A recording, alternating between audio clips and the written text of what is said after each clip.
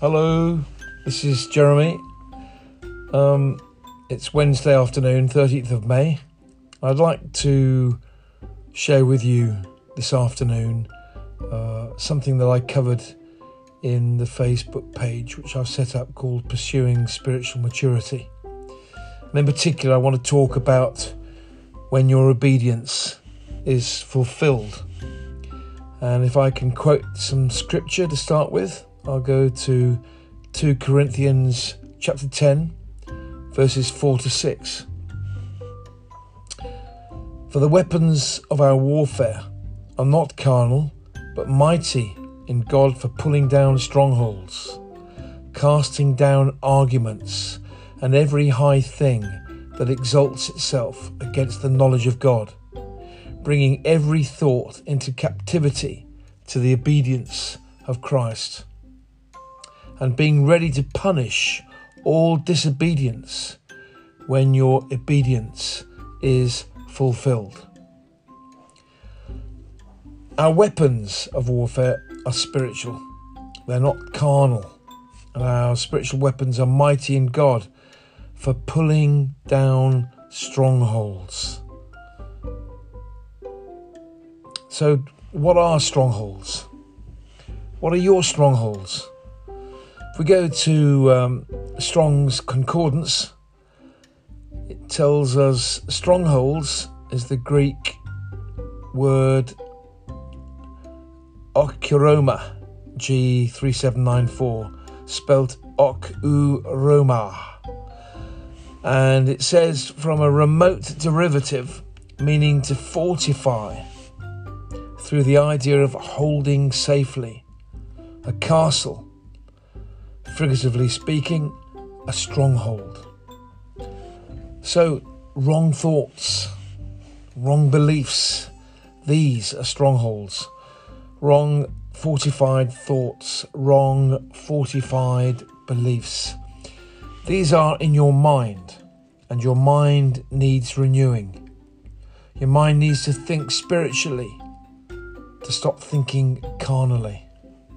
What does carnally mean?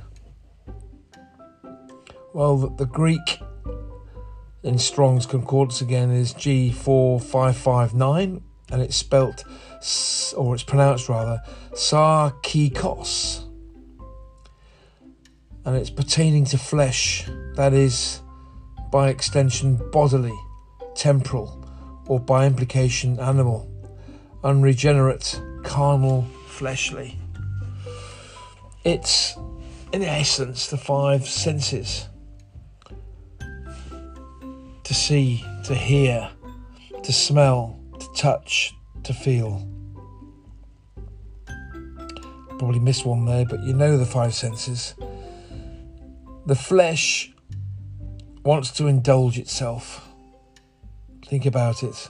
You know it's true. The flesh wants to do everything that is against God.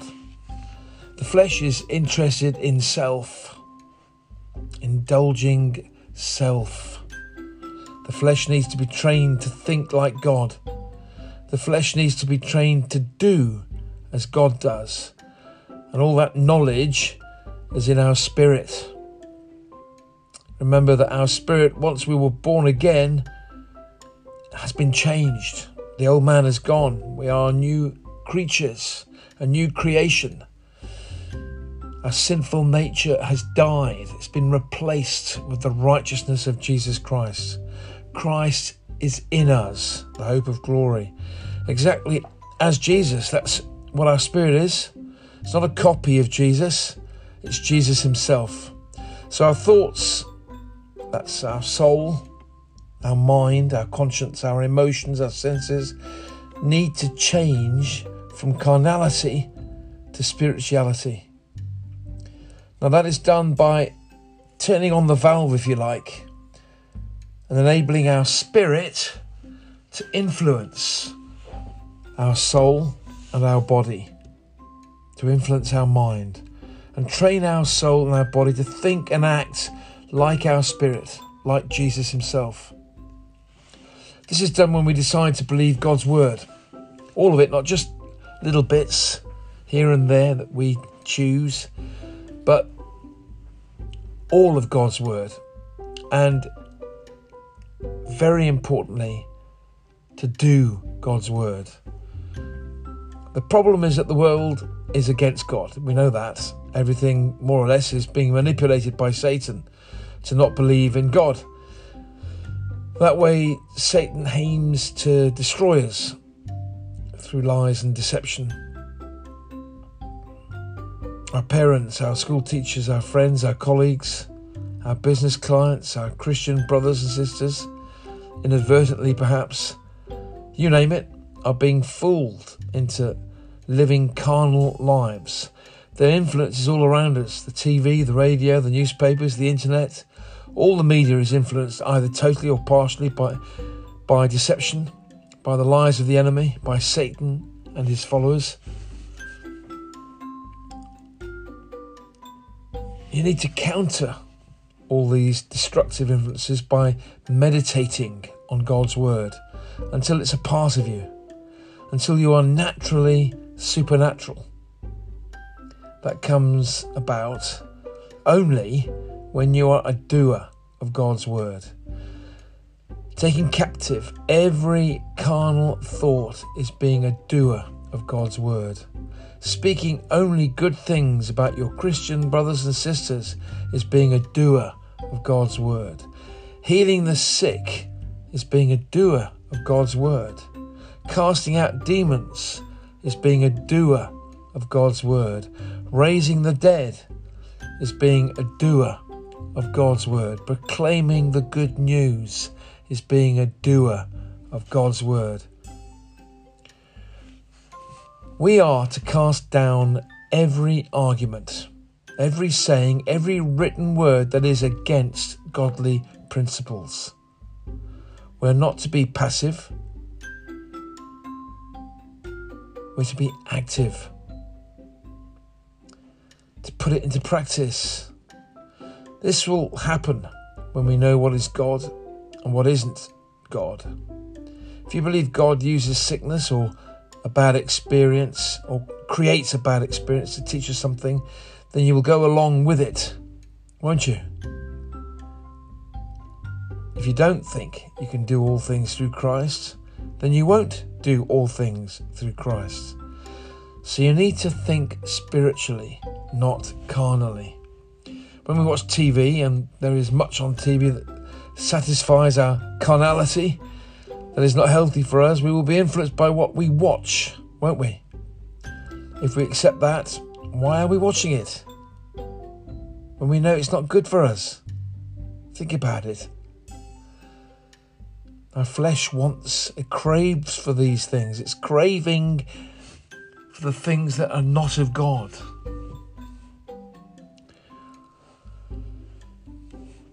So why watch it? Because it feeds into our carnal instincts. That is not good for us. So we need to cast down arguments and every high thing that exalts itself against the knowledge of God, bringing every thought into captivity to the obedience of Christ, and being ready to punish all disobedience is fulfilled. What does verse 6 mean? King James Version, I looked up, puts it this way. This is 2 Corinthians 10 verse 6, by the way. Having in a readiness to revenge all disobedience when your obedience is fulfilled. So when you are obedient to God's word, you take revenge on disobedience. Revenge in the Greek, in Strong's Concordance, is spelt, or pronounced rather, ekdikeo. Ekdikeo. G1556. It's to vindicate, to retaliate, to punish. When we retaliate to carnality with godly principles, we vindicate ourselves. We just set ourselves free from the bondage that Satan wishes to inflict upon us. We set ourselves free from the strongholds that trap us, that bind us, that end up as wrong beliefs. And wrong beliefs end up as wrong actions, doing a series with Joseph Prince at the moment on right believing. It's a wonderful series. You need to read it. It's wonderful stuff. Instead of ridiculing people, we should only have good thoughts towards our brothers and sisters in Christ, our fellow believers. When we understand that our fellow believers are simply trying to obey God's word, then we will understand their true motives. God's will is for every believer to trust him in everything. Trust our Heavenly Father, our Lord and Saviour Jesus Christ, and our teacher, our helper, our comforter, the Holy Spirit. The Trinity. Trust in the Trinity is to obey God's word. None of us do that entirely.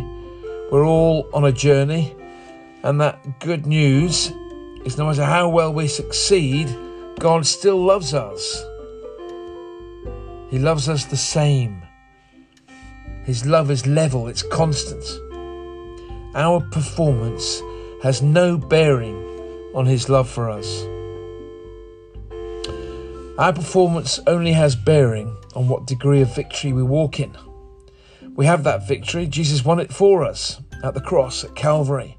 To walk in victory, we need to be obedient to God's word. When I say he won it for us at Calvary, actually, the victory was won when he was raised from the dead. So important to remember that. It's the raising of Jesus from the dead which finished the victory. And we have that same power that raised Jesus Christ from the dead inside of us. So to walk in victory, we need to be obedient to God's word. When we learn to constantly walk in the Spirit, we walk in victory. When we walk in the flesh, we're not walking in victory. Casting down arguments and every high thing that exalts itself against the knowledge of God, and bringing every thought into captivity to the obedience of Christ, will help us walk in total victory.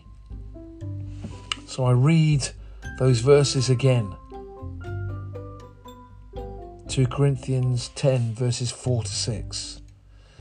For the weapons of our warfare are not carnal, but mighty in God for pulling down strongholds, casting down arguments, and every high thing that exalts itself against the knowledge of God, bringing every thought into captivity to the obedience of Christ, and being ready to punish all disobedience when your obedience is fulfilled.